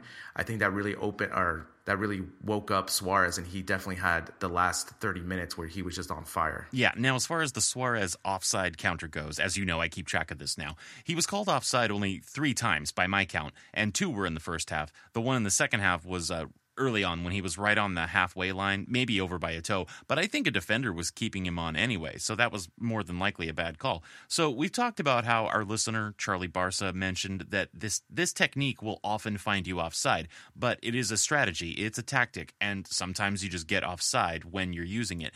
But if you can minimize your offsides and still get the tactical advantage you're looking for, great. But it does seem like in the second half, he just changed what he was doing, either by himself or at Val Green's request, but then he wasn't called offside anymore. Yeah, and I was referring to, there was one where he was looking at Messi, passing him the ball, and he was looking down the line, and he was offside. Now, that one that you talked about where he was on his first half, yeah, that's hit or miss, because the linesman, he was out of position, and he's called it offsides. But yeah, I mean, 4 is not bad, considering like before he's had 6 or 7 in a game. So again, I give him the benefit of the doubt because, he made the first assist. It was a great through ball. They made the adjustment, and Rakitic converting on that, I was like, when I saw him going down 1-on-1 against the keeper, I was like, this guy better score. And he did, because it was a crucial point in the game, because if he doesn't score, then Betis thinks that they're still in the game. But making that conversion on that goal, that just opened up the game, and as we see, we got 4 goals after that. Yeah, and the next one, 5 minutes later by Busquets, right? Busquets pickpocketing the Betis player, I forget who it was, and then he turns and sends it straight to Messi, and it was actually an easy finish for Messi. I mean, it was like a pirouette, right? He, like, the way he pickpocketed, turned with the ball, like barely looked up, and just gives a perfect pass to Messi. It was just, again, we have Busquets and you don't, right? Like, he's so good. I mean, so good.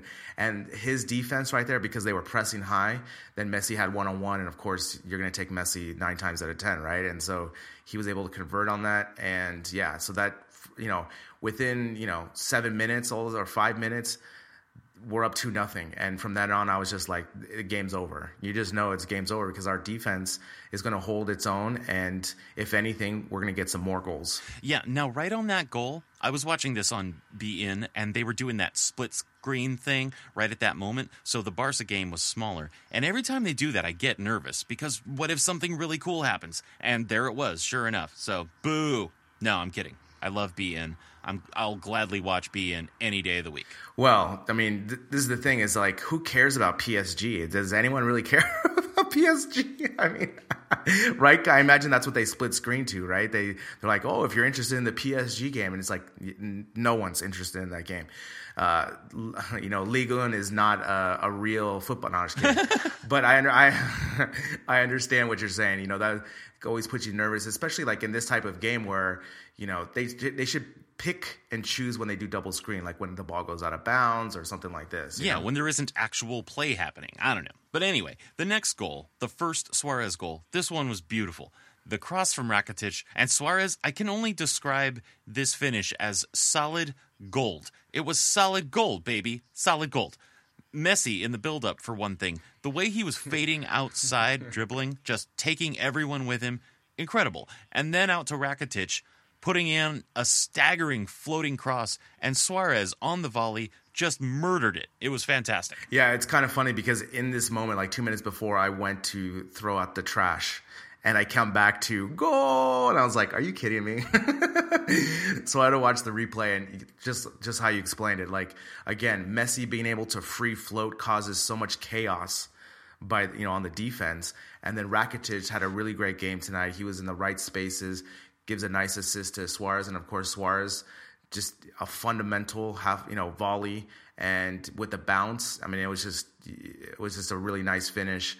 And again, you're up 3-0, and that really put the nail in the coffin in the game. Yeah, and I think that's one of the things that makes Suarez's finishing so good is his technique on volleys. He always manages to get the right angle, get his knee up, and get level with the ball on his volleys. Yeah, I mean, that's a really hard thing to do, with that type of pace and accuracy, and also to do it in live game. It's one thing when you do it in practice, you have no defense around you. When you practice these type of volleys, you have these, maybe you're doing 10 passes, where someone's just passing to you. But he has one chance in the game, and he was able to convert, and again, it was just a golazo. Yeah, and then the next goal from Messi in the 80th minute, another beautiful moment, a dribbling exhibition. The way he moves a defense is just incredible because they know he has such incredible control of the ball. They have to just track him more often than not. They're not going to put a foot in a lot of times. And sometimes I get the feeling, or I start thinking, maybe Messi is losing a step here and there because I think he's getting dispossessed a little easier or more often than he used to. And I was even thinking that in the early stages of this game, but then in that 69-minute goal, he just comes alive with these incredible skills. And in this case, he's just a puppeteer controlling the opponent's defense. He was taking them to the left, and I thought he would cut back outright because he'd opened up all this space, so much space there. But he just kept going to the left, opened up his own space out there, and then slotted it into goal. Another killer finish. As we noted earlier when we talked about Ronaldinho, for me, Ronaldinho was like the first player I saw with an incredible first touch, and an incredible dribbling skill. But Messi is 25%, 30% better than Ronaldinho. His touch and his dribble ability and the way the ball never leaves, it never goes too far. You know what I'm saying? Like, he always is in control of his movement. But for me, it was, it's the typical Messi where he's just sliding from right to left, right? And you're kind of thinking he's going to cut it back, but he doesn't. And the way he just passed the ball to the near post, and if you watch the replay, you just see the goalkeeper kind of like late reaction. He's like, oh, there, and it's too late. It's just too late. And it just looks like he's so relaxed, Like, you watch any other type of game. Like, yesterday I was watching the Arsenal match, and whenever a player had an opportunity, a one-on-one on a goalie, they, like, 8 times out of 10, they freak out because of the moment, right? Like, they know they have to score. There's a lot of pressure. You're going really fast. Sometimes you're just not thinking clear, and they miss the goal, right? This happens a lot of times in football. But Messi, he just, like, everyone was freaking out on Twitter about this. They're like, he's an alien, he's a Matrix, all this stuff, right? And it's totally true. Like, he knows already, like, he was going to go near post, and he just makes it look like he's walking a dog out there. You know what I'm saying? Like, he's so much in control out there, and it's incredible. I mean, like I've always told you, like, even if I play against 12-year-olds, I think I could, like, dribble around them pretty good, but still, like, I would never have the stats that Messi does, right? Like, and he's doing this at a professional level, it's incredible. Gabriel versus 12-year-olds. I do it all the time in my school, and I'm still good, Brian. We got to tape that and put it on the YouTube channel, and then compare your stats with Messi's. All right, and then there was the 5th goal from Suarez, and I have to say, it starts with Sergi's dispossession and immediate layoff to Messi. So, on one hand, Sergi's ability to nick the ball, and then his forethought to immediately hand it off to Messi. He knew he was there, like Ray Hudson says, he'd taken a million pictures in his head already. And then Messi's run was incredible, took everyone with him, and left it for Suarez. For me, the moment of this goal was the pass from Messi to Suarez. I don't know if you saw, but Messi, like, the pace that he left the ball was perfect weight. You know what I'm saying? It wasn't too fast and it wasn't too soft. It had enough roll to it where Suarez could just hammer it home perfectly. And to me, that's a really hard skill to do. And again, this just goes to the Sergi, Roberto, Messi, and Suarez, being in the open field, and how, you basically have the power of Suarez, the creativity of Messi, and the ability of Sergio Roberto's passing, right, with his crosses and stuff. And for the defense, that's an ultimate nightmare. You don't know who to mark. You don't know where Messi's going. And in this goal, like I tweeted, I was just like, tic-tac-toe, man. I mean, this, obviously with the 3rd goal, I thought that game was over, but this was just kind of like exhibition-style play. Yeah, absolutely. Now, speaking of that trio, Sergio Roberto, Luis Suarez, and Messi, who was your man of the match other than Messi? Yeah, so my man of the match was Luisito Suarez. Like I mentioned earlier, his offsides, he kind of looked lethargic. I thought he was injured for a little bit just because he was walking so much. But again, he's just a gamer. You know what I'm saying? Like he just needs that one moment of brilliance, and that just really sparked him. When he made that pass, from that moment on, he looked fresh. He was fine. He was engaged. And of course, he had the 2 really great goals, and he was able to finish strong. So for me, he deserved the man of the match other than Messi. In the first half, I would have leaned towards your boy, Roberto. But I think overall in the game performance, that pass to Rakitic, that definitely was the turning point of the match for me. So Suarez, Luisito, the Pistolero, gets the man of the match other than Messi from myself. I think that's a good selection. And I think that's the first time you've given Suarez man of the match. And it was even in a match where he'd been called offside a few times. Yeah, but I think just his, again, that pass to Rakitic was the turning point of the game, because after that, like I said, the game was able to get wide open, and we were able to score more goals and really just kill the game. So for me, obviously those offsides before and just the way he was looking. But again, it's really all about the full 90 minutes, right? I mean, like I said, like your boy Roberto, for me, played a really great first half, and he did play a good second half, but statistically he didn't have a goal and assist. So for me, that Suarez just goes over the top with that for the match. Yeah, so that was my man of the match. Brian, who was your man of the match other than Messi? My man of the match other than Messi was the other player in that trio we've been talking about, Sergi Roberto. It's no secret that I have a crush on Sergi Roberto. He's my man. I love him and all that. But he had a really good game. He was really involved in just about everything good that happened in this match. And I have a couple of plays I want to highlight. There was the 25th minute give and go with Suarez. Again, him, Suarez and Messi, they were really running the forward action a lot of the time. But that give and go and a great run into the box, he had a shot and he missed it. So it was a missed opportunity, but a great play overall. And then he had another great run in the 31st minute, again, dishing it to Suarez, back to Messi, who wound up with it at a really tough angle, and that shot went wide. So those were chances that happened in the first half because of Sergi Roberto. And, of course, his involvement in the 5th goal. We've said this before, but I think it's worth repeating. It almost doesn't matter where Sergi plays. If you have him, you need to put him on the pitch, and he will do something. Yeah, I think it's a really good player to select. I mean, like I said, I think he had the best first half, and overall just had a really great game. Statistically, he didn't have an assist or a goal, but still, he was really important.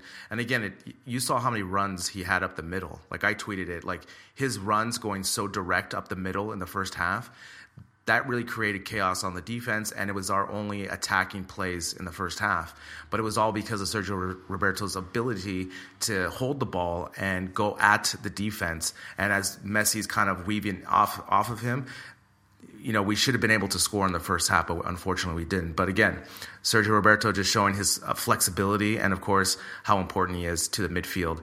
I prefer him to play in the midfield. I wish, maybe Valgrini needs to put him on the left, maybe instead of Andre Gomes, put Sergio Roberto, Busquets, Rakitic instead of Gomes, and then have, the top. I don't know. That's something. I mean, I think Sergio Roberto could do it. You know what I'm saying? He's the type of player that would be able to do it just because of his ability. But again, like we noted earlier with his contract extension and everything, he's an important player for the future of Barca. Yeah, and he's clearly on the road to being a midfield starter. I think this match was the confirmation that his transition to starting in the midfield has begun.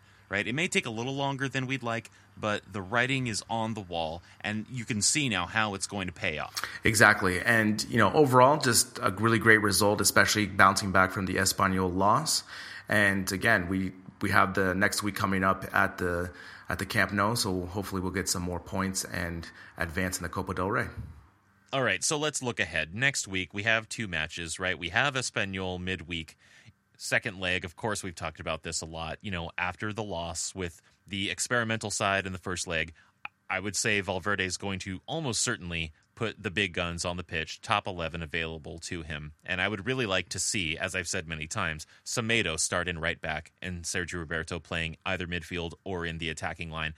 I doubt he's going to do that because he hasn't been doing that or he hasn't been moving towards that. And in a situation where, maybe now you want to compress the whole experimentation, the whole laboratory vibe of it. He's probably going to go with what he knows. Yeah, it's a good point. I mean, I definitely think he's going to come out with a strong 11, but at the same time, if he came out with the same lineup, let's say, at home, I wouldn't have a problem with it, just because this is the time to use it. I mean, we can't hide these players anymore. They have to be in games that are of importance, where there's consequences, and see how they perform.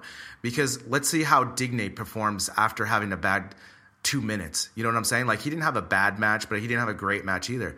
Let's see how he responds. Like, I wouldn't be mad if Valgrind used Digne again. I want to see these players develop.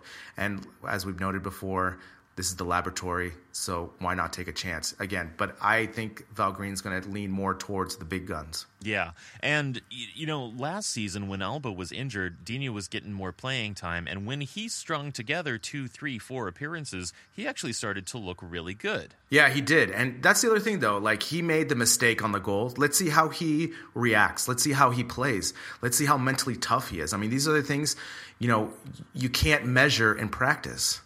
You're going to be able to see in the game, okay, he comes back, he plays well. We're like, okay, that's good. I mean, that's going to give him confidence going forward. Why should we try to hide his mistakes? This is the time to make them in a Copa del Rey match that has some consequences, as opposed to a Copa del Rey match in October where we know we're going to get through. Now, for me, the player to watch, the guy I want to keep an eye on most is Victor Sanchez. The guy can pick a pass, he can play make, and if they don't shut him down, they're going to have to shut down all of his passing options, because that's how they scored the goal on Wednesday, was really letting Victor Sanchez pick his pass. Yeah, I mean, he's definitely a good player. I'm more concerned with what the manager of Espanyol is going to do, especially, I mean, we saw they lost against Sevilla. What is he going to do against Barcelona when they're at the Camp Nou? Like, he can't play this physical style at the Camp Nou because they're going to get fouled, they're going to get yellow cards, and Espanyol could have a man down.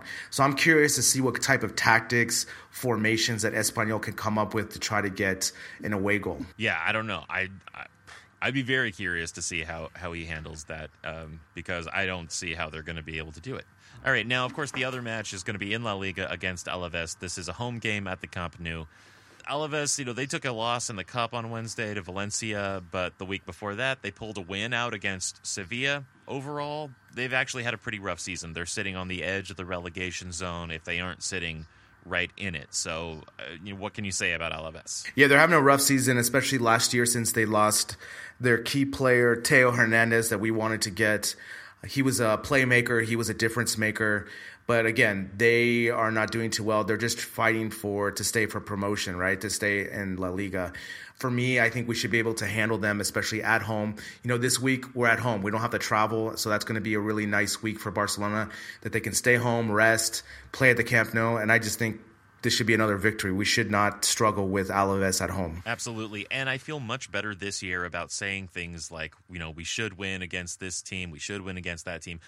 Even when we're away this year, Valverde has shown like he knows how to handle the road games, but this is a home game and it should be a success. Now, as far as a player to watch, for me, it has to be Munir, since he's currently on loan from Barcelona. He's actually been showing pretty well for Alaves this year. He's logged over 1,300 minutes of playing time. He's scored 3 goals out of 31 shots, which is not a great ratio, but he's taken the shots, and, he's only 1 goal behind their top scorer, Ibai Gomez, and he also has 4 assists. With the recent signings we've taken in and that kind of performance, I don't think there's any chance he'll be returning to Barcelona, but I'm still going to be watching him. Yeah, for me too, because just, he's a Barca alum and he's gone through the system. But again, he's another player that frustrates me because he had lots of opportunities at the senior team, to play with Messi, especially with injuries. I can't remember the season where he was getting a lot of minutes, and he's unable to convert at a good ratio. Now, I'm not asking for 10 goals out of 31 shots, but 2 more goals, I think that's okay. If he could get those goals. And again, that's just a really low ratio for me for being a forward and having all this potential that we've seen with Munir. So again, I'm just interested to watch him, but I'm more interested to see how Barcelona attack Alaves, what type of lineup we're going to use, and I could see something like 5-0, 6-0. This is almost like a homecoming match for us, I think, a game that we could definitely get healthy against and really rack up some goals.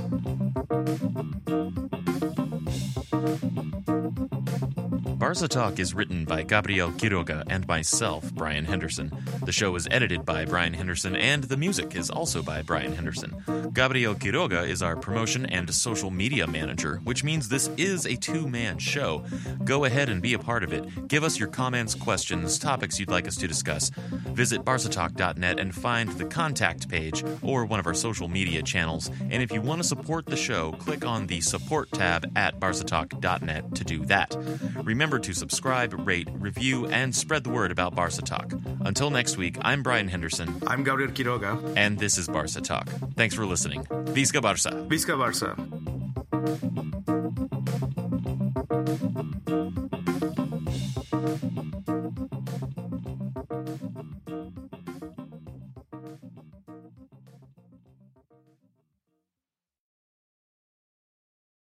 Sports Social Podcast Network.